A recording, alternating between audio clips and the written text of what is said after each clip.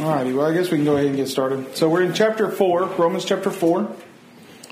Before we pick up there, let's kind of go over chapters 1, 2, and 3 quickly, because we're going to go through chapter 7 tonight. I know I said we were going to go through chapter 8, but here's the problem. Chapter 8 is the kind of summary of all the chapters ahead of it. And there's so much in it that I don't want to put it at the end of a time when we're rushed and we're trying to get through, and we rush through chapter 8. So we're going to start with chapter 8 next time. That way we can take some time and go through it. And then we'll go into chapters 9, 10, 11, and 12. And that starts... So chapters 1 through 8 are the explanation. That's the part where Paul is defining what justification is and what salvation is and so forth. 9 through 11 is kind of encouraging the Jews because, just think about this book. He goes into the Jews pretty hard in chapter 2, right? And then in chapter 4, he's essentially going to use Abraham, the person who, they call themselves sons of Abraham. He's going to use Abraham to kind of prove that they aren't correct. And so 9 through 11, he spends kind of encouraging the Jewish Christians that everything's going to be okay. And then chapter 12, he starts the application stuff. So we'll do 8 through 11 next week. But to kind of go over what we've talked about so far. So we did this again in this afternoon, but just for the specific things we've been talking about. Chapters 1 and 2 talks about the Gentile and the Jews. Can anybody kind of explain why we know that Gentiles were supposed to follow the law of Moses, the Old Testament? Can anybody kind of explain in your own words, how do we know that they were supposed to be following it? Can you think about it? Because they were within the gates? Well, they were, the strangers in the gates, right? They would come into Jerusalem. But those that were outside, those that are, Romans chapter 1, the ones that are living that lifestyle of sin that caused God to give them up to their uncleanness. How do we know that they weren't just making up a law by themselves, right? One verse says that if they do it, they're a law to themselves. Does that mean that they have a different law than the Jews? Well, first, there can't be two laws of God at the same time, right? Because who's to say that if that's the case, why can't Gentiles now? Who's a Gentile today? When you say someone is not a Christian? Yeah, someone is not a Christian. So if those people, why can't they be under the same thing that the Jews were, or that the Gentiles were in the Old Testament, in that, there's good things that people outside the church do all the time, right? They help the poor, they feed the hungry, they take care of the fatherless and the widows. They do all these good things. They even, they even support government, and that's things that in this book we're commanded to do as Christians. That would mean that they're okay because they're a law to themselves. We know that's not true, right? We know that they're supposed to be following the law of God. Well, so were the Gentiles. Over and over again in chapter 1, especially look at chapter 1 verse 32. Though they know God's righteous decree. What is God's righteous decree? The Old Testament, right? Mm-hmm. In their time period when they're alive, God's righteous decree, the word decree is something that is proclaimed, that is a law, right? Mm-hmm. A command. They know God's righteous laws, but those who practice such things deserve to die. They not only do them, but they give approval to those who practice them. See, they had the chance to know the Old Testament, but they didn't. Chapter 2. Verse number 1, therefore you have no excuse, O man, every one of you who judges. For in passing judgment of another, you condemn yourself, because you, the judge, practice the very same things. So, what are some of the things that the Gentiles were practicing that he talks about in chapter 1? Idolatry, right? But what else? homosexuality, covetousness, murder, malice, verse number 29. They're filled with all manner of unrighteousness, strife, deceit, maliciousness, gossip, slanders, haters, insolent, haughty, boastful, inventors of evil, disobedient to parents, foolish, faithless, heartless, and ruthless, right? So he says, you're guilty of the exact same things, Jews. Now remember, when this book is being written, these Christians in Jerusalem had something, or Christians in Rome rather, had something interesting happen a few years before that, and that is all the Jews were expelled from Rome under the Roman emperor. Now they're allowed back. So there's already some hostility there. Not only because they're Jews, but also because the Jews are hostile toward the Gentiles because they're Gentiles, right? The Gentiles are hostile to the Jews because they're the newcomers. They're the people that, just put it in our culture today, right? They're the people that are going to take our jobs, and they're immigrant type things. I mean, they were there before, but they're back now, and so there's this hostility, and so Paul understands that that's going to happen. That's something that happens a couple times in the book of Romans. Is Paul knows, he's so intelligent, he knows what someone is going to be thinking about what he's saying. And so chapter 2, he starts talking to the Jews, and he says, you're in sin too. You're no better than them. You have committed the same sins. Chapter 3, so then he says, so verse number 1, then what advantage has the Jew? If we're exactly alike, what's so special about the Jew? Well, the Jew had circumcision, but what's more important, the law of God or circumcision? The law of God, right? Yes, you had circumcision, but circumcision doesn't matter a whole lot, Jew. Okay, that's a physical thing. It's a physical showing of your following God.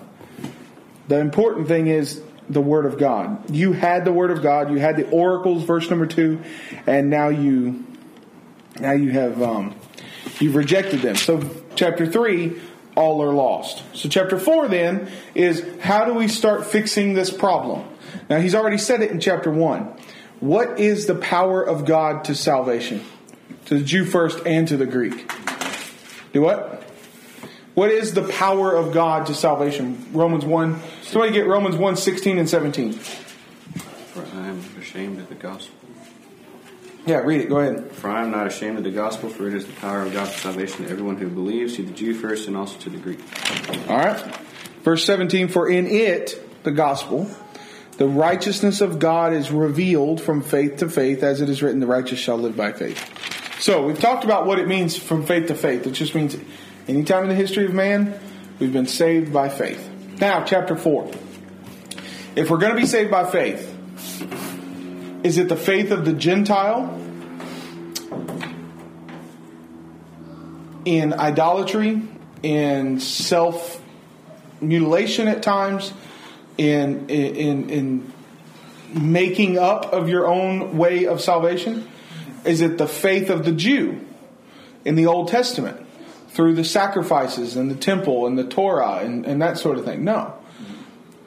Because he uses Abraham as an illustration. Verse number 1 of chapter 4. What then shall we say was gained by Abraham? Okay, so verse 31. Do we then overthrow the law? This is chapter 3, verse 31. Do we then overthrow the law by this faith? By no means. On the contrary, we uphold the law. We stand by it, right? Do Christians believe in the Old Testament? Some. Faithful Christians? Do faithful Christians believe in the Old Testament? Yes. Whenever somebody says, you don't believe in the Old Testament, I say, yes, I do. I believe in it. It's real. It's right here. I've got it. I believe in the Old Testament just like I believe in God. There's evidence that the Old Testament existed and does exist. No. We believe in the Old Testament. We believe what it teaches. We believe the morality that it teaches. We believe the doctrines, the theology, the commandment, the way of righteousness that it teaches. Just because you believe it does not necessarily mean that that is the thing that you're supposed to be following, right? I believe in the patriarchal system, but I don't follow the patriarchal system because I'm not bound to it. So, chapter 4, verse 1. Well, what then shall we say was gained by Abraham, our father according to the flesh? For if Abraham was justified by works, he has something to boast about, but not before God. For what does the scripture say? Abraham believed God and it was counted for him for righteousness. Faith induces obedience. Faith, Hebrews 11 verses 18 and 19. By faith, Abraham, when he did not know where he was supposed to go, God tells him what? Leave Ur of the Chaldees. And what does he do? He leaves Ur of the Chaldees, right? Now, remember, which happened first? He left Ur or he was circumcised? He left Ur. He left Ur first, right? It wasn't until after that and Zipporah circumcises him, right? So verse number 4. Now to the one who works, his wages are counted as a gift, but at his due. If Abraham had worked his salvation, worked to earn his salvation, it would be something that God owed him. But he didn't do that. He did it by faith. And to the one who does not work, but believes in him who justifies the ungodly, his faith is counted as righteousness. Just as David also spoke of the blessings of the one whom God counts righteous apart from works. Blessed are those whose lawless deeds are forgiven, whose sins are covered. Blessed is the man against whom the Lord will not count his sin. Now, David said that, right? David says, blessed is the man whose lawless deeds are forgiven, whose sins are not covered, or whose sins are covered. Blessed is the man against whom the Lord will not count his sin.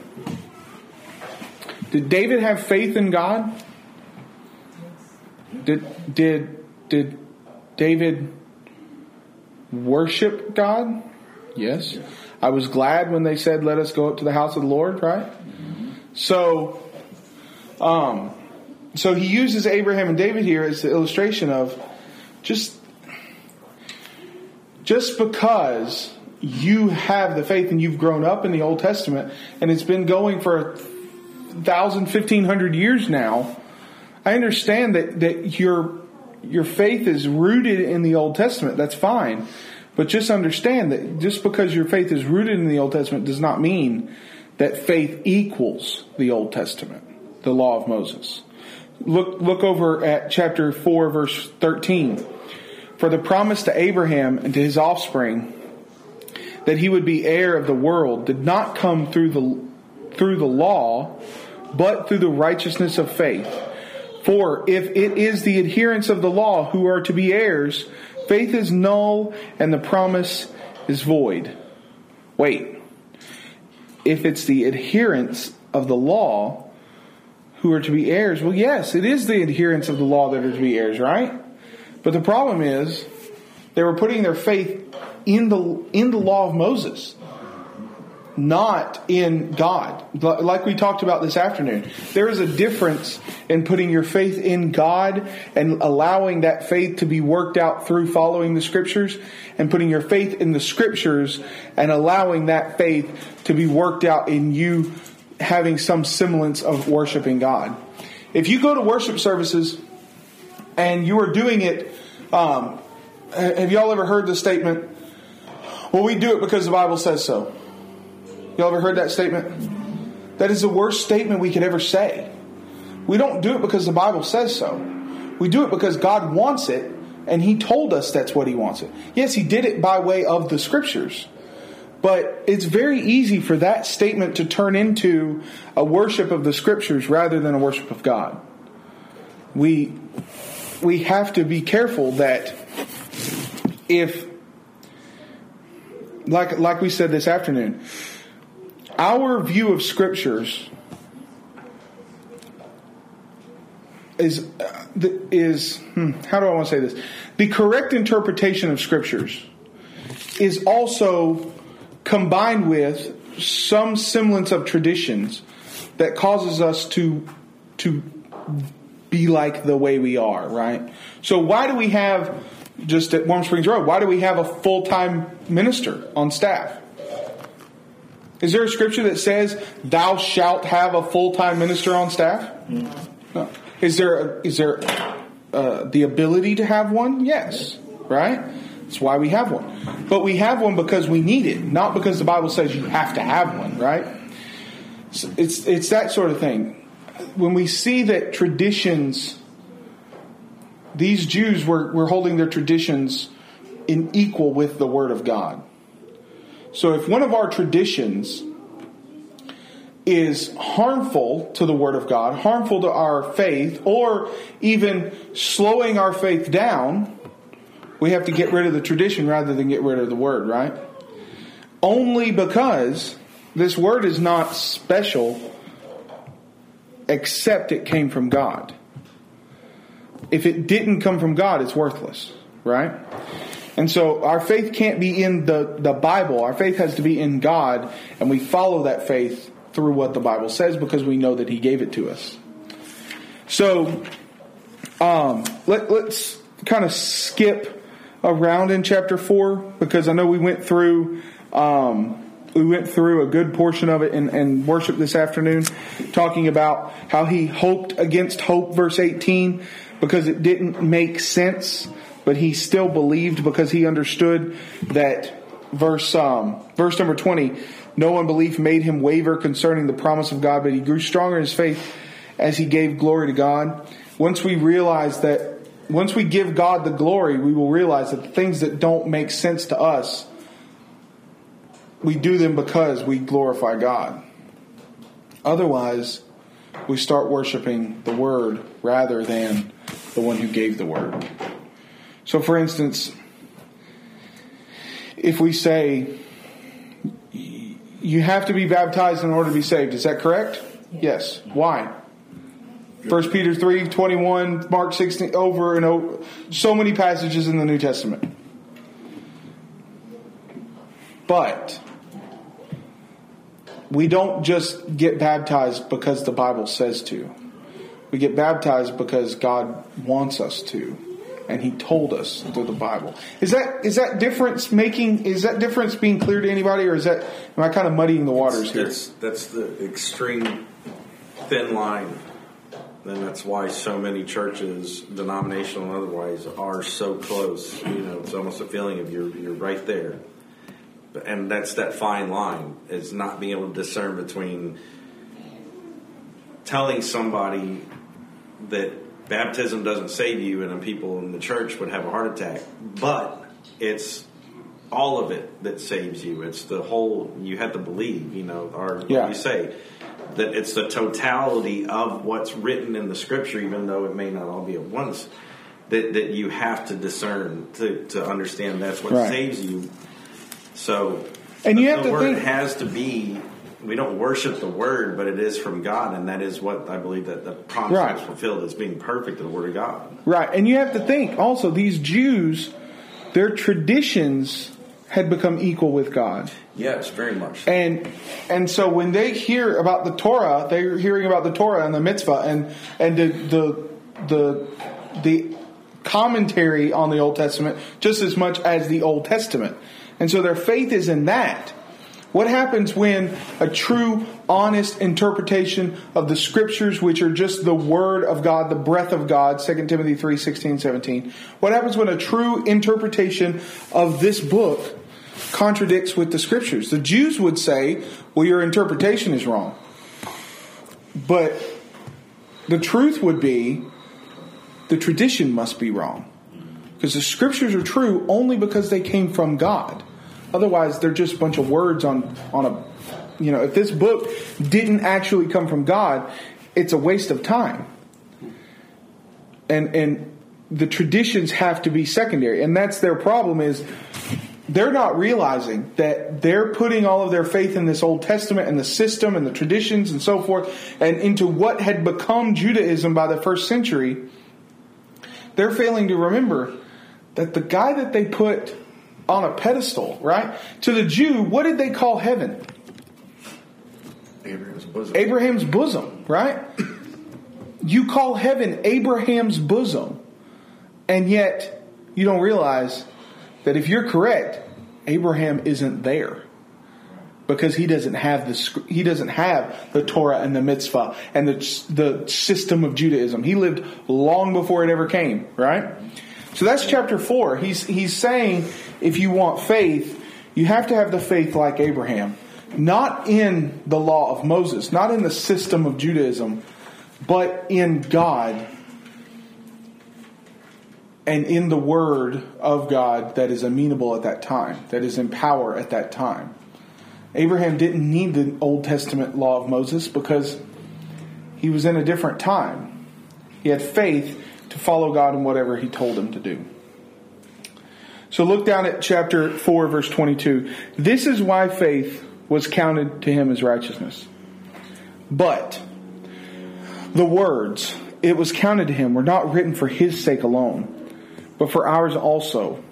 It will be counted to us who believe in Him who raised Him from the dead, Jesus Christ our Lord, who was delivered up for our trespasses and raised for our justification. It was written not just for Abraham to encourage Abraham, but for us, because at some point in the future, we were going to have this question of, so what do we do with the Old Testament now that Jesus has come? Do we just accept it wholeheartedly and keep following it? No. Do we throw it out? No. It's a mixture of both. You don't just accept it just because it's there, but you also don't throw it out. You take what you can and you learn from it. So, chapter 5. This is the passage that talks about this peace with God. Therefore, since we've been justified by faith, we have peace with God through our Lord Jesus Christ. The Gentiles, did the Gentiles have peace with God? Nope. No.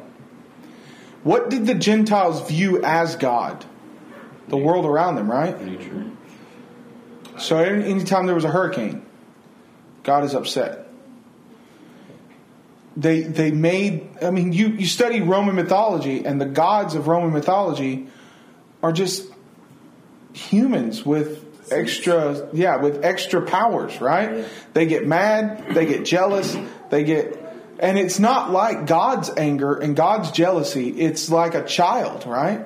Well, we've upset them, and so now they're mad at us, and they're going to send fire and lightning and so forth.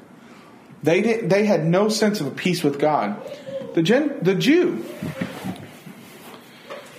by the time that the Jewish system ended, they had no peace with God either, because God wasn't the important thing. The system of Judaism was. God is now secondary to the system that we've been living by for 1,500 years. And so we have peace with God through our Lord Jesus Christ. Through Him, we've also obtained access by faith. Obtained means to grasp. We've gotten it. We didn't reach out and take it from Him. We didn't earn it.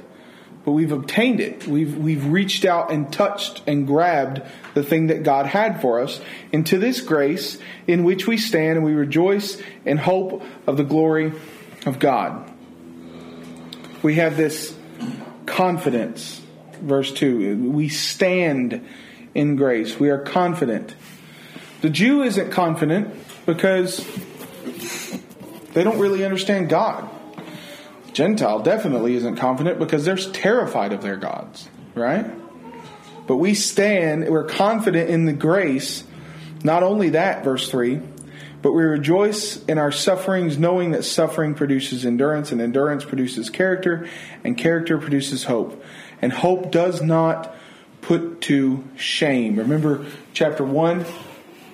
I'm not ashamed of the gospel of Christ. It means confused or disappointed in. Hope does not confuse us. Because hope it's not just the fleeting, I hope this. I mean, we always say earnest expectation. It is understanding and knowing that it's going to happen. Unless something strange happens. It doesn't disappoint us because it's truthful. The hope that Abraham had, the hope that we have.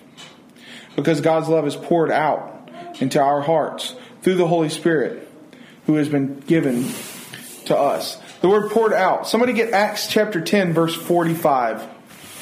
Acts 10 verse 45, and somebody else get Acts 1 verse 18. Acts 10 what? Acts 10 45 and Acts 1:18. Somebody get 1:18 for me too. 45. You said Acts 10:45. Yep. 45. And they of the circumcision which believed were astonished, as many as came with Peter, because that on the Gentiles also was poured out the gift of the Holy Ghost. All right. It was poured out, right? We're talking about miracles here in Acts 10. Somebody get Acts 1:18. Now this man purchased a field with the wages of iniquity, and falling headlong, he burst open in the middle, and all his entrails gushed out. All right. That's a very nice, pleasing passage, isn't it? No. The word gushed out is poured out. Okay?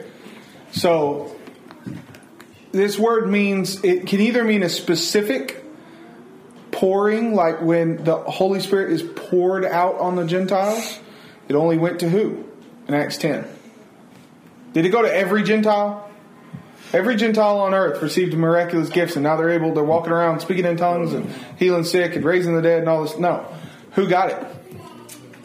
Specifically in Acts 10. The ones that were there?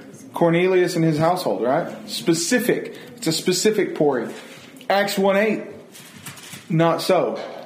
When a body decays to that point, to the point where it falls from the noose onto the ground, it is not going to be a little trickle of gut spilling out, is it? I mean, that's a nice, pleasing thought process, but it goes everywhere, right? I mean, just go with Jim to work on any Tuesday. No, I'm just playing. But it goes everywhere. This word means, it could mean a specific pouring out, and it can mean just a gushing out. This morning we were getting ready to leave, and Becca grabbed her purse, and she had Dalton's cup of water for his medicine. And she grabbed her purse and was like, okay, let's go. And she knocked over the water, and it poured straight onto her foot and went everywhere. It can be like that, right? It can go everywhere, or it can be specific. So let's read this again. Hope does not put to shame, Romans 5 verse 5, because God's love has been poured out into our hearts through the Holy Spirit who has been given to us. It can be both there. It can be, He poured it into our hearts through our teaching and understanding, and it's also been poured out into our hearts in that now the entire world is different because of this book, right? Nations have been founded based on beliefs in this book. Nations have been destroyed based on beliefs in this book. Whether they want to agree with it or not, we keep time by this book. We keep time by it, right? Culture the world over, whether it's in America or in India or China or anywhere else, these completely different cultures. And yet it's all been shaped by this book, the Holy Spirit who's been given to us. So verse number 6. For while we were still weak, at the right time Christ died for the ungodly. All right, so notice these three things that he says. Verse 6, we were still weak. Verse 8, we were still sinners. Verse 10, we were still enemies. Okay? While we were still weak, at the right time Christ died for the ungodly. For one will scarcely die for a righteous person, though perhaps for a good person one would dare to even die. But God shows His love for us, in that while we were still sinners, Christ died for us. Therefore, we have now been justified by His blood. Much more shall we be saved by Him from the wrath of God. For if, while we were enemies, we were reconciled to God by the death of His Son, much more now we will be reconciled. Now that we are reconciled, shall be saved by His life. So he says we were weak, we were sinners, we were enemies. Christ died for the ungodly. It means the irreverent and the impious. Ungodly. Irreverent and impious. What does impious mean? If you meet a person that is so pious, righteous, right? Anytime I go see Miss OP, I think pious, right? She's loving and caring, and every time I walk in, she says, I was there last Sunday. I said, no, you weren't, Miss OP. Yes, I was. I'm always sitting right there in my seat, right? That's all. What? No, she's pious, right? That pious is that gentle, quiet, righteous spirit. He says he died for the ungodly. That word ungodly can be translated irreverent or impious. Chapter 1, they're irreverent. They have no regard for God. Chapter 2, they're impious. They have no regard for the gentle, quiet righteousness. It's all about making me fit, making me look good, making me a good Jewish boy, right? He says he died for the ungodly. We were weak, without strength. We were sinners. We were enemies. Gentiles want to be strong. There again, he's using imagery that each group is going to kind of resonate with. Gentile wants to be strong. They come from a nation like Rome. That's what? World power at this point, right? The biggest, baddest military that's ever existed up until this point. The biggest, baddest empire that's ever existed up until this point. Maybe, arguably, in the entire history of the world. The Gentile hears we were weak, and that's the last thing he wants to hear, right? Jew hears that we were sinners. That's the last thing he wants to hear too, right? And Paul is, over and over again, he's jabbing at each one of them. You were ungodly. You were irreverent and impious. You were weak, Gentiles. You were sinners, Jews. You were enemies. And that kind of combines both of them. More than that, verse 11, we also rejoice in God through our Jesus Christ, through whom we now have received reconciliation. Outside of the Old Testament, outside of the law, we now have received reconciliation only through Jesus Christ. So, then he talks about the idea of Adam. So, let's just read this. Somebody read Romans 5:12 through 15. Romans 5:12 through 15. And it reads, let not sin, I'm reading King James Version. You said 12 through 15? Yep. 5? Yep. Oh, okay. 12. Wherefore, as by one man sins enter into the world, and death by sin, and so death passes upon all men, for that all have sinned. For until the law, sin was in the world, but sin is not input where there is no law. Nevertheless, death reigned from Adam to Moses, even over them that has not sinned. After the similitude of Adam's transgression who is figured of him that was to come, but not as the offense, so also is the free gift. For thou the offense of one, many be dead. Much more the grace of God and the gift of grace, which is by one man, Jesus Christ, has abounded unto many. All right. So, if you don't know what Calvinism is it's often defined by tulip, but it's basically this. Any of the major religions that came out of the Reformation are going to believe this. Okay, so Methodist, Presbyterian, Episcopalian, Baptist, those religions are all going to believe in Calvinism. And what it means is, this is just boiled down, that mankind sinned in Adam. And because of Adam's sin, that sin has passed down to every single person who has ever lived. And so you are guilty of Adam's sin. And you are guilty of the sins of your father and of the people who came before you. And the farther down the line we go, the more sinful man becomes. Which is somewhat true. The farther we go in history, it seems like the more sinful man becomes. Mm-hmm. But the idea of Calvinism is that the guilt of sin has passed from your father to you, from Adam all the way down through the lineage of mankind to you. And because of that, you are so sinful, you cannot make righteous decisions. God must make righteous decisions for you. And because God makes righteous decisions for you, you can't go against that righteous decision. And so you can never lose that righteousness. Once God chooses you for righteousness, you cannot go against it. If you are a Christian, it's because God has chosen you to be a Christian. And I heard one time, I don't know if this is true, but I heard a story about a debate between a Calvinist and a member of the church, and the Calvinist put an apple up on the dais and said, God has predestined that I will eat that apple tonight. And the member of the church jumped up and took a big bite out of it. Because, if he predestined it, then he should have predestined that I was going to take a bite out of it. But Calvinism is the idea that you are so lost you can't make a good decision. So God has to make that decision for you. And if God makes a decision for you and makes you do something, you're not going to do it elsewise, right? If God, for instance, God decided... Yeah, go ahead. That would make the plan of salvation on effect. Yeah, exactly. Exactly. They, just think about Noah, right? Noah was a righteous man, but the Calvinists would say that God made him righteous. And Noah had no choice but build that ark because God was making him do it.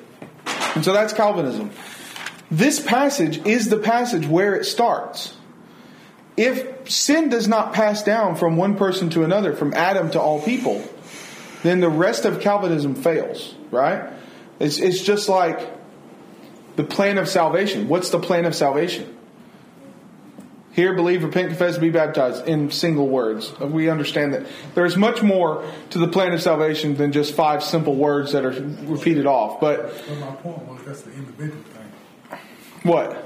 The plan of salvation. Yeah, absolutely. Absolutely. Don't have anything to do with your father, your mother, grandmother. Exactly. And if the word of God is not true, the plan of salvation falls with the word here, right? It's the same thing. If sin does not pass from one person to another, then Calvinism falls with the very first point. Now, let's go through this again. Chapter 5, verse 9. What then? Are we Jews better off? Not at all. For we already charge that both Jew and Greeks are under sin. It's written, no one is righteous, no, not one. No one understands. No, that's chapter 3, sorry. Chapter 5. Chapter 5, verse 12. Therefore, just as sin came into the world through one man, and death through sin, so death spread to all men because all sinned. Doesn't that sound like it? Just from a cursory glance at it, it sounds like sin passed from one person to another. And it did. Except for his Christ for all. It did. That's a completely different context. It did. Sin passes from one person to another. The guilt of sin does not pass from one person to another. Have y'all ever met a father and a child, and the father and the child partaking the same things, the same sinful activities? Have you ever met a man who's an alcoholic, and come to find out the reason he's an alcoholic is he grew up with a dad who was alcoholic? Right? You meet a man who has an anger problem. You grew up with a dad who have an... Yeah, of course, right? Sin passes from one person to another. The guilt of sin does not. All have turned aside, verse 12. Together they have become worthless. No one does good, not even one. Chapter 3, verse 12. Everyone is sinful. And we pass our sins on. We do not pass the guilt of those sins. So look at verse number 14 of chapter 5. Even of those whose sinning was not like the transgression of Adam, who was a type of the one who was to come. You're guilty of sin, even though it's not the sin of Adam. What was the sin of Adam? Not eating the tree. Don't say eating the tree. What was the sin of Adam? Because he obeyed Eve. No. He wanted to be like God. Right? His ego. That's the sin. The eating of the tree is the symptom for the sin. Right? The problem, the sin, the what's King James say? Similitude of the sin of Adam? Yeah, the similitude, the likeness is that wanting to be like God. Well, not everybody commits that sin, right? I don't think I've ever committed the sin of wanting to be God. I've committed the sin of thinking myself as my own dictator, right? But that's not the same type of sin as Adam. Alcoholism is not the same type of sin as Adam, right? But all, verse number 14, yet death reigned from Adam to Moses, even over those who didn't sin like Adam. Because sin passed from Adam to the whole world. He showed us how to do it, right? Well, and even the consequences of sin. Well, yeah, the consequences of the leaving of the garden and that sort of thing, yes. But he's the first one. He's the first one that showed us how to do it. And so because of that, it has passed. But we are not guilty of that. Verse number 15. But the free gift is not like the trespass. For if many died through one man's trespass, much more have grace of God and free gift of the grace that that one man, Jesus Christ, abounded for many. And the free gift is not like the result of the one man's sin. For the judgment following one trespass brought condemnation. Condemnation to who? Him, right? Adam's sin didn't bring condemnation to you or to me. See, here's the thing. The free gift is not like the result of the one man's sin. For the judgment following one trespass, Adam's sin, brought condemnation to Adam. But the free gift following many trespasses brought justification. That's the difference between Adam and Jesus. They're similar in that their actions brought about something. But Adam's sin brought condemnation to Adam. Jesus' sacrifice and death on the cross and resurrection brought life to everyone. That's why the second Adam is so important. That's why the second Adam is better than the first. Verse 17.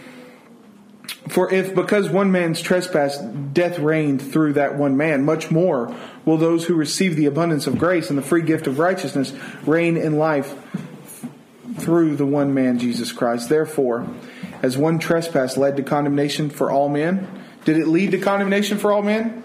Yes. Didn't bring it, right? Leading to it and making it happen are two different things.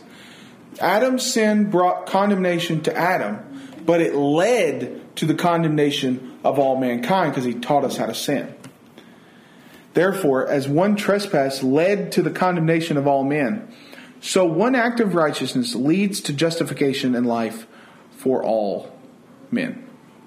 Physical life, Genesis 3, what we talked about in the book of Job last week, that we were supposed to die a violent physical death when we sinned. Genesis 3, 2 and 3, and then verse 21. But he took that on. He took the violent physical death.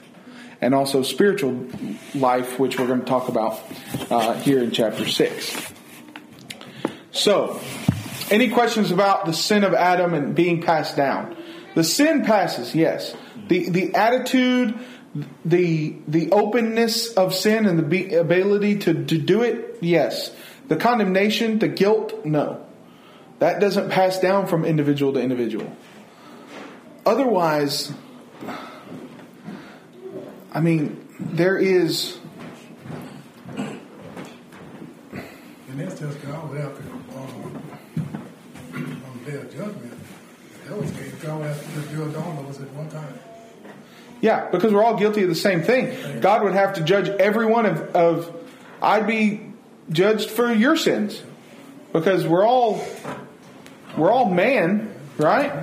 Exactly. So chapter 5 is talking about the free gift that God has given us through the salvation because of our personal condemnation. So, all right, chapter 6. This is a chapter that, if you're going to hear a sermon on Romans, it's going to be chapter 6, right? Because for some reason, I know why, because it says the word baptism in it, and we just hone in on any time the word baptism comes. Chapter 6 is the one that most people know, but let's go over it. And we're not going to go over it in too much depth, but we will read through it and make some notes as we go along. So chapter 6, verse 1. Somebody read verses 1 through Verse 1 through 4. Romans 6, 1 through 4. It says, King James Version, what shall we say then? Shall we continue in sin, that grace may abound? God forbid. How shall we, that we are dead to sin, live any longer therein? Know ye not that so many of us, as were baptized into Christ, were baptized into his death? Therefore, we are buried with him by baptism into that like as Christ was raised up from the dead by the glory of the Father, even so we also should walk in newness of life. All right. For if we have been united with him in a death like this, we shall certainly be united with him in a resurrection like his. Not united with him. That's not the resurrection day. We're united with him through our baptism. Right? We have part of him. We are part of him. In John 17, Jesus prayed that his disciples would be one in him, just like he was one in the Father, right? Now remember what we talked about last week. Who caused Jesus to raise from the dead? God himself. The Father, right?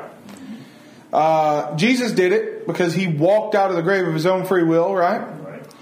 Romans 1 says the Holy Spirit did it, right? And what we talked about last week is this. I didn't think it had gotten down here, but the problem of the prayer to Jesus, when one of them does it, all three of them are doing it because they are united. They are God. They are united. When Jesus prays in John 17 that we should be one as he is in one, that we would be one together, 1 John 1, and we're with God, that means Romans 6:5, we're united with him. We are part of him now, right? What is the body of Christ? 1 Corinthians 12. What is the body? The church, right? Ephesians 1, right? So we are part of Christ. We are, in a sense, part of deity. Does that mean we are deity? No. But we are united with him, right? So when we are raised, we are united with him in a resurrection like his. That means through baptism. It is only through baptism that we are united with him, that we become part of him.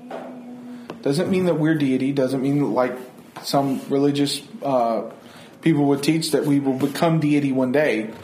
It means that we are united in purpose. We're united in passion. We're united in product. In what we do, we are all part of God. And I just alliterated that on the fly. Check that out. That's a sermon for you. Hard outline Bible. All right, so sometimes I even surprise myself. All right, so I surprise myself all the time, like when I walk into walls and all that stuff. All right, so verse number 1: are we to continue in sin that grace may abound? There's the question that Paul foresees happening. If sin causes grace, right? We have grace because of our sin. Why don't we sin more so that we can get more grace? I mean, it makes sense. The problem is we've died to sin.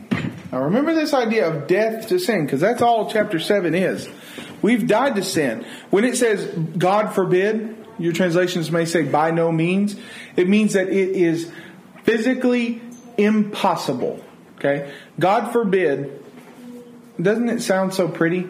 God forbid, like God's not going to let that happen. But remember, God cannot make us sin, and he cannot make us not sin. We're not Calvinists, right? So God forbid is not saying God's not going to let it happen. If we choose to sin, he will let us sin, right? He could stop us through providence or through some providential action, but he's going to let it happen. When it says God forbid, that means it is impossible. I don't know why we translated it, God forbid. I've always meant to look up why they got that translation. But I'm sure it's probably just a word-for-word translation from the Greek. But I want to know why. Why is that a colloquialism? Why is that an idiom that the Jews would use? God forbid. But it means that it is physically impossible. Verse 5. Why is it physically impossible that we can continue in sin? Because when we were baptized, we became part of Him. And God can't sin. So John says that it is impossible for a Christian to sin. Is that true? You say yes because John said it. But let's talk about why it's true, right? It's not true because, we can't. We don't have the power. It's because we're Christians and we don't. We don't continue in it. Verse number 2. Still live in sin, right? Do we sin from time to time? Yes. But we cannot live in sin because we are part of God. We are united with Him. Verse 5. We know that our old self was crucified with Him in order that the body of sin might be brought to nothing, so that we would no longer be enslaved to sin. So then he brings in this idea of slavery. For one who has died has been set free from sin. Now, if we've died from sin, died with Christ, we believe that we will also live with Him. This is all talking current day, right? This is not resurrection passage. If we've died with Christ, we believe that we also live with Him. We know that Christ, being raised from the dead, will never die again. Death no longer has dominion over Him. For the death He died to sin once for all. But the life He lives to God. And we do the same thing. We die once for all so that we can live to God. This is all current day. So, verse 11. You also must consider yourselves dead to sin and alive to God in Christ Jesus. Let not sin, therefore, reign in your mortal body to make you obey its passions. Without saying the plan of salvation, what one word, so don't use baptism, what one word saves us? Hint, hint, Romans 1:16 and 17. Gospel. Yeah, gospel or faith, right? I'm looking for faith specifically, right? Faith saves us. So anytime somebody says, you're saved by faith alone. Yep, it's true. I love doing it to people. Especially members of the church. When they say, you're not saved by faith alone. Yes, you are. You need to read the book of Romans. No, you're not saved by... Yes, you are. You're saved by faith alone. That faith is not just a... Passive faith. It's not an acknowledgement that something is true. Right? It is a faith like Abraham that was willing to work, willing to do something because of it. If you believe in something, you're going to do it. Nowadays, this is kind of a menial illustration, but nowadays this idea of cryptocurrency. Y'all heard of cryptocurrency? Bitcoin. It's Bitcoin. It's fake money. Kind of like our money now. But cryptocurrency, people believe in it. What are they going to do? They're going to go spend all their money in it, right? There are people mortgaging their house to buy cryptocurrency. That's a bad decision, by the way. But if you believe in something strong enough, it will cause you to do something. That's the faith that we're talking about here. So verse 12, let not sin therefore reign in your mortal body to make you obey its passions. Faith is powerful. Faith allows us to push out sin.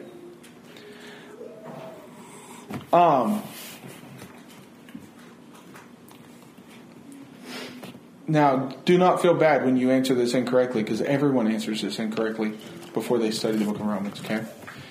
Are we sinners saved by grace? No, I just said that, so you're not going to answer it, right? We are? We're sinners saved by grace? No. We're no longer sinners, right? The problem with that phrase, it's not wrong to say that phrase, but the problem with saying I'm sinner saved by the grace of God is that we're still putting ourselves into that position of being lost. We're still, well, I'm a sinner. No, I'm not a sinner anymore. Do I sin? Absolutely. but I'm not a sinner anymore. I have the power now through faith to push sin out. There's only been one person who has lived an entire life without sin, right? Jesus Christ. But the Christian, given enough time, given enough faith, acknowledgement and understanding and teaching and knowledge of the gospel system, the Christian can come to a point where he no longer sins. Because we have enough faith to push it out. Let not sin therefore reign in your mortal body to make you obey its passions. Eventually, given enough time, given enough faith, a Christian could come to the point. It's theoretically possible that a Christian could come to the point where he would be strong enough to see sin and to not do it. And that he could live a sinless life from that point on. Problem is, very few, if anyone, ever gets to that point. Right? We all come to a point where we can push out the sins that we used to do. Right? But very few, if anyone, will ever get to the point where his faith is strong enough, his knowledge is whole enough to where he can not sin. Now, the problem with I'm a sinner saved by the grace of God. I understand the concept, and it's not wrong, but the problem with that is, are there days when we go without sin? Yeah. Now, don't sit there at the end of the day and say, well, I didn't sin. I guess I'm a good Christian today. Tomorrow I might sin, so I won't be a good Christian. But there are days when we could go without sin, right? Some of us can't go very long without it. Because we're not there yet in our faith. We're not strong enough in our faith yet. And that's okay. Because there were times when Abraham wasn't strong enough in his faith either. Right? So, all right, y'all had something? Gary? Oh, yeah. I was just going back to Romans 7 and 15. All down through there. Yeah. Oh, that's going to take care of that question. Yeah, exactly. Yeah, we're just getting there. Yeah. So, what were you saying, Ron? Oh, when you were talking about faith, I was thinking that some denominations would use that verse that you just spoke about and not even include baptism into that. So if you read that and you don't understand baptism, you would think that scripture stand alone by itself. Right. You don't have to be baptized. Right. And that's the important part of not just taking a verse, cherry picking it and going with it, you know. Right. Especially from the book of Romans. Because, I mean, we're only 6 chapters in, and it is already this deep. And we're not, by any means, getting to the bottom of any of this. Right? We've got 4 weeks to go through a book that usually takes... Well, I mean, Keith Moser at Memphis has studied this book for over 30 years. I mean, he teaches it every year. He studies it nonstop. And he's still not to the bottom of this book, right? So, this... Don't ever take a cherry-picked verse and make it say something, especially from the book of Romans. Because the likelihood of you getting it wrong is so strong. I feel like I understand the book of Romans pretty well. You want to know why? When I was in school, I got all A's and B's all through Memphis School of Preaching. Except the book of Romans. I got a C on it. And I determined myself, obviously, I do not know this book. So when I got out of school, I did nothing but study the book of Romans for an entire year. So I got fairly acquainted with the book. Of course... I'll never get to the bottom of it. But this book is so difficult. Do what? It deals with the good and the bad of the man. Yeah, exactly. It deals with that need for justification and not just the need, but how to get it, right? So let's go on. So verse 17 of chapter 16, he starts talking about these slaves, and he says, you're going to be obedient to something, either to sin or to death. Sin and death or to righteousness, verse 16. 17, but thanks be to God that you who were once slaves of sin have become obedient from the heart, Romans 1:9, Let me flip back there and read that verse real quick. Romans 1:9 says, "For God is my witness, whom I serve in my spirit," or with my spirit, right? So you've obeyed from the heart. You're serving with your spirit the standard of teaching, the form of doctrine that King James says, to which you are committed. It would be very easy for the Jew to start questioning whether or not there's a system at all anymore after reading this book. Because if the Old Testament system didn't save me, maybe there's no system at all. And that's a problem we have today. Well, we're not under law, we're under grace. Well, yes, you're under grace, but you're under grace understanding that you cannot live a life. You cannot live a life of sin. You've obeyed a form of doctrine. There is still a system. There is still a law. It's just not the law of Moses. All right, so yeah, go ahead. This is important for new Christians, old Christians, whatever. Because I don't think I don't believe we can ever get to a point where we don't have sin. Because regardless of what's going on in somebody's mind, that's why only God knows the heart of man. But what turns a lot of people away from religion in general, and specifically the church, is this idea of you are baptized into the church, and from that point on, that your life is going to be sinless, or you have to have a sinless life. But even the scripture, it says that we can't live in sin. Everything. Yeah. You can't live in sin. You can't and also be a slave to sin, which means you cannot be owned by it or encompassed by it. So I think it can almost be disheartening a lot from my own experience. Be disheartened to a point of what's the point of even trying if I'm trying to be perfect, because that's the only way I'm going to get into heaven. Yeah. Then what's the point? I think that problem is really true. I mean, there are people with psychological issues. They cannot go to church because they get so scared of that. But the difference is we're not perfect, but that is a goal. Right? When you're striving towards that, understanding that that's a goal. Striving towards perfection, though, but as a goal, and then leading somebody, I believe, misleading somebody to think that perfection is not attainable. Yeah. You want to strive for it, but that it is okay that there are going to be problems, and you don't stumble that first time or get discouraged that first time. There's going to be many times. Yeah, absolutely. And I would say it is possible. Given the book of Romans, it would be possible, theoretically, like I was saying, for a Christian to get to the point where he no longer is tempted in those ways. Yeah. That he is no longer tempted to sin. But we have to remember that the guy he uses as the illustration for faith lied about his sister being his wife twice. Lied about his wife being his sister twice, right? He refused to be circumcised when God told him to be circumcised. Right? So the guy who is the illustration of faith wasn't there either. And that's another important thing that we have these people, I've talked about before, like taking David, for example, that by any accounts we wouldn't want to know that person based off of what he did. Yeah, exactly. And we should hold ourselves to a higher standard, but the standard maybe that we're holding against other people puts that barrier up. Yeah. Right. All right, real quick, and then we'll move on.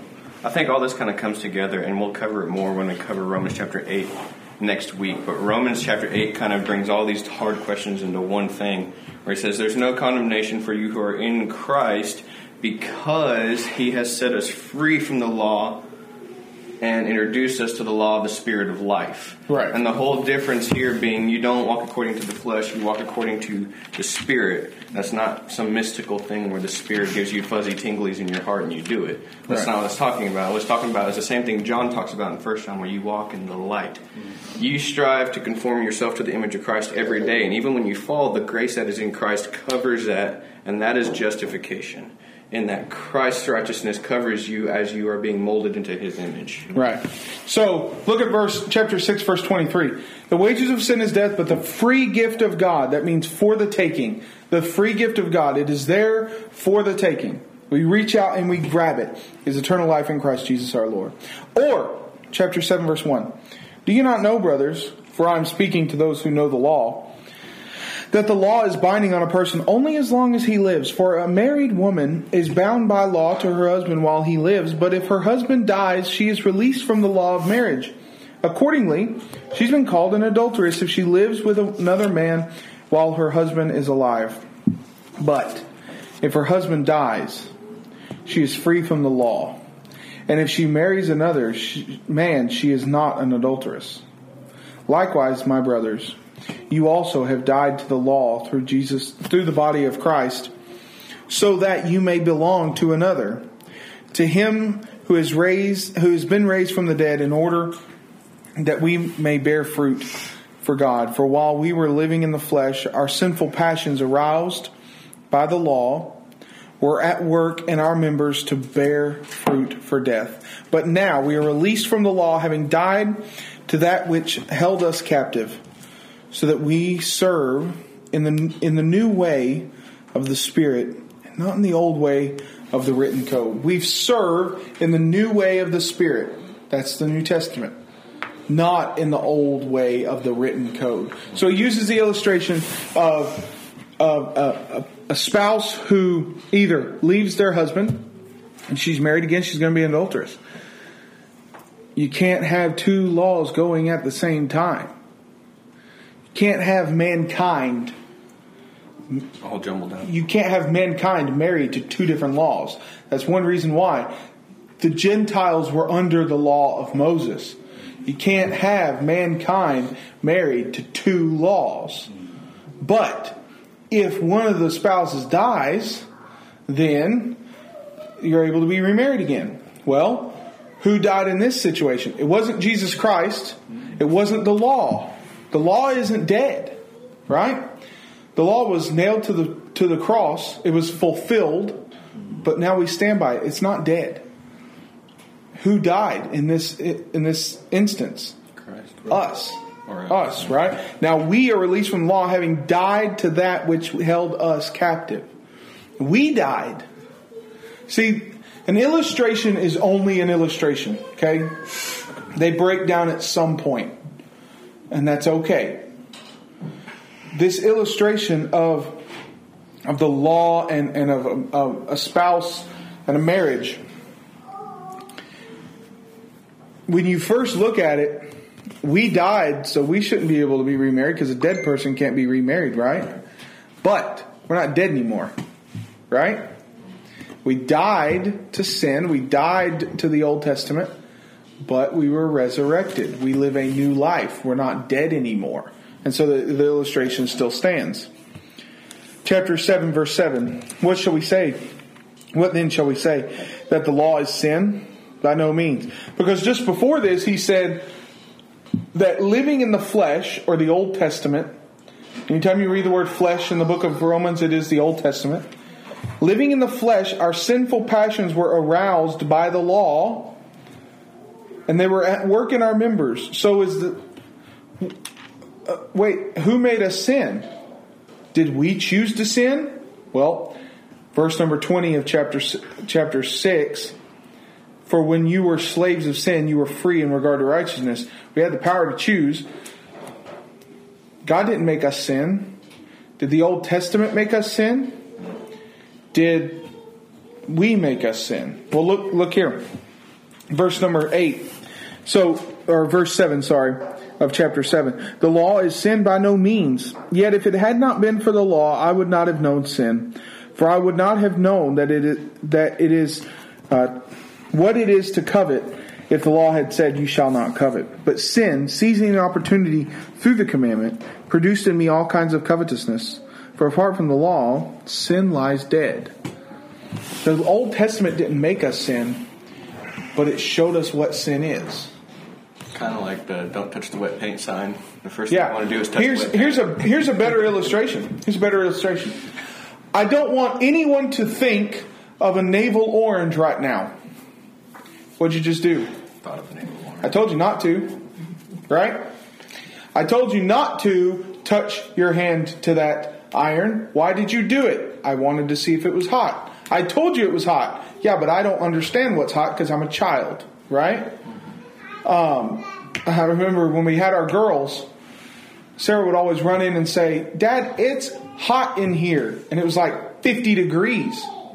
What? No, you mean it's cold. Yeah, that one. Right? The law didn't make us sin. The law didn't make Jews or Paul or the Old Testament Jews sin. But it showed them what sin was. And because of that, they were tempted in it. Does that mean the Old Testament is wrong? No. It did exactly what we needed it to do. We needed to see what sin was, so that when Christ came, we would have that opportunity to one day get to the point where we can overcome our sins, right? By our own faith and our own maturity in the faith. We needed to know what sin was. I wouldn't have known what covetousness is unless the law said do not covet. Because then I knew, hey, when I want someone else's stuff, that's called covetousness. Well, now I want someone else's stuff. I've sinned, right? Then he talks about verse 9, I was alive apart from the law. When the commandment came, sin came alive and I died. He's talking about the accountability, the level of accountability. The very commandment that promised life proved to be death to me, because it tempted me. For sin, seizing an opportunity through the commandment, deceived me, and through it, killed me. So the law is holy, and the commandment is holy and righteous and good. See, you see him answering these questions that he knows people are going to ask. Okay, well, if grace saves us, maybe we should sin more so that God's grace can come on us more. No, that's not true. Okay, well then that must mean that the Old Testament is worthless. No, that's not true either. Okay, so if the Old Testament taught us how to sin, then that must mean the Old Testament was imperfect, that the Old Testament was sin, or that it was wrong. No, it did exactly what it was purposed for. It was holy and righteous and good. Did that which is good then bring death to me? No. Old Testament didn't bring death to me. Who chose to do it? Me. It was sin producing death in me through what is good, in order that sin might be shown to be sin, and through the commandment might be sinful beyond measure. For we know the law is spiritual, but I'm of the flesh. I'm sold under sin. For I do not understand my own actions. All right, here is the passage in Romans 7 where everyone gets confused. And the reason for that is, I'm going to read it just from the beginning to the end, as fast as I can read it without getting tongue-tied. Are you ready for this? Where does it start? Verse number 14.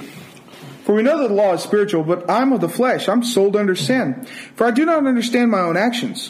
For I do not do what I want, but I do the very thing I hate. Now if I do what I do not want, I agree with the law that it is good. So now it's no longer I who do it, but the sin who dwells within me. For I know that nothing good dwells in me, that is, my flesh.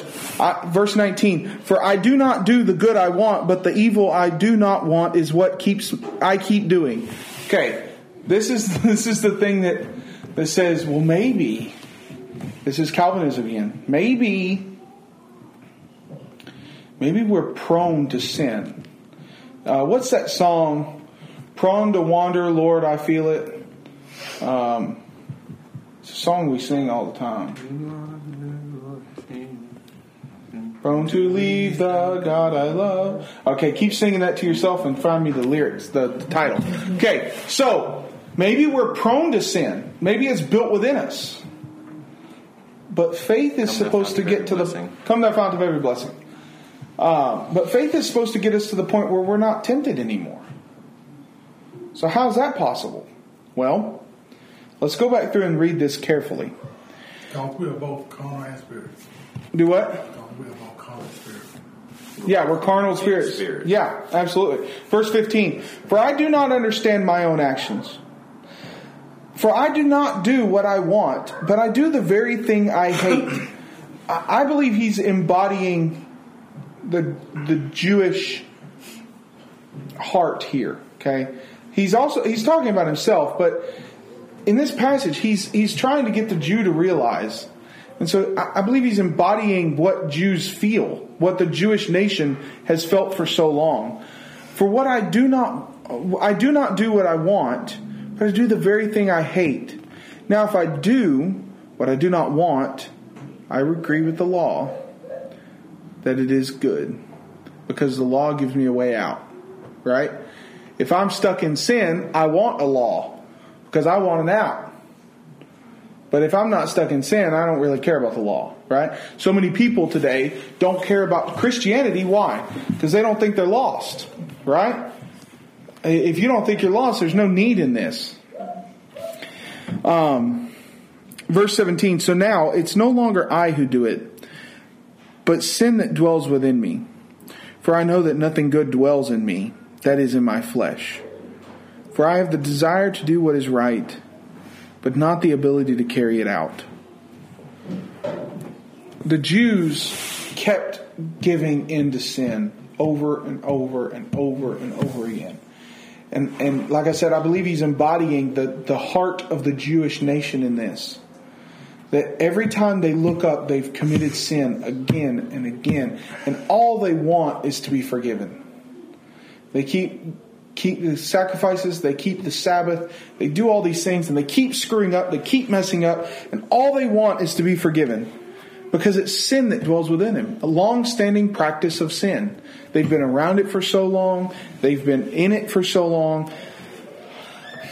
I have the desire to do what's right. I want salvation, but I don't have a way of getting it. Because, what does the Hebrew writer say about the sacrifice of bulls and goats? It cannot take away. It doesn't have the power. I keep offering these sacrifices over and over and over and over again. And all I want is salvation. And I just can't get it because there is no possible way. He's embodying the Jewish nation here. But, verse number 20. Now, if I do what I do not want, it's no longer I who do it, but the sin that dwells within me. So I find it to be a law that when I want to do right, evil lies close at hand. Every time I turn around, I'm reminded of my sin. I walk through Jerusalem and all I can hear is the bleating of bulls and goats. Right? Death. We think of the temple as being this nice, beautiful, marble, expansive thing, which is true. But you have to remember what happened there. Throughout all Jerusalem, all day long, you could hear animals being sacrificed at the temple. Over and over and over again. And all I want is to do what's right, and yet I'm constantly reminded of my sin. For I delight in the law of God in my inner being, but I see in my members another law waging war against the law of my mind, and making me captive to the law of sin that dwells in my members. I feel stuck. I feel captive. I want salvation, but I can't get it. Verse 24, O wretched man that I am, who will deliver me from this body of death? Verse 25, thanks be to God through Jesus Christ our Lord. So then, I myself serve the law of God with my mind, but with my flesh I serve the law of sin. The Jewish nation keeps wanting salvation, keeps wanting it. They can't get it. They're constantly reminded of their sins. They're reminded of how horrible they are. And yet, now, we aren't reminded of that. We're no longer slaves. We don't have to worry about it. Except in March, when I go to Arab, and it's my 10-year high school reunion. I'm going to be reminded of it every day, right? But I'm going to see all those people, and I won't see most of them. Most of them are in jail now. But it's that constant reminder that's gone in Christ. Verse 1 of chapter 8. There's therefore now no condemnation to those who are in Christ Jesus. And we'll go through chapter 8 next week. But chapter 7, he starts off with talking about this. We're no longer married to the Old Testament. You can't be married to two laws at once. Then he talks about this embodiment of the Jewish nation.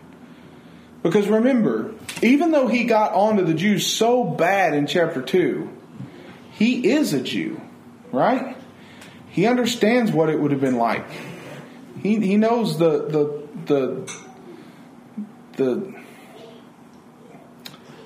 grief, verse 24. that he talks about in 7:24. He understands it. And so, yeah, he gets onto them because he wants to put them in their place. But he also spends a lot of this book talking to them and encouraging them and saying, we had it so good, but don't forget the bad part of it either. Because we didn't have any way of salvation. Now we have a way of salvation. So, we'll do chapter 8 next week, which I'm glad because I want to end in 5 minutes and there's no way I can do chapter 8 in 5 minutes. So, any questions about 1 through 7? We'll hit those real quick and then we'll start with chapter 8 next week. 1 through 7, any questions? All righty. Thank y'all very much. Appreciate it.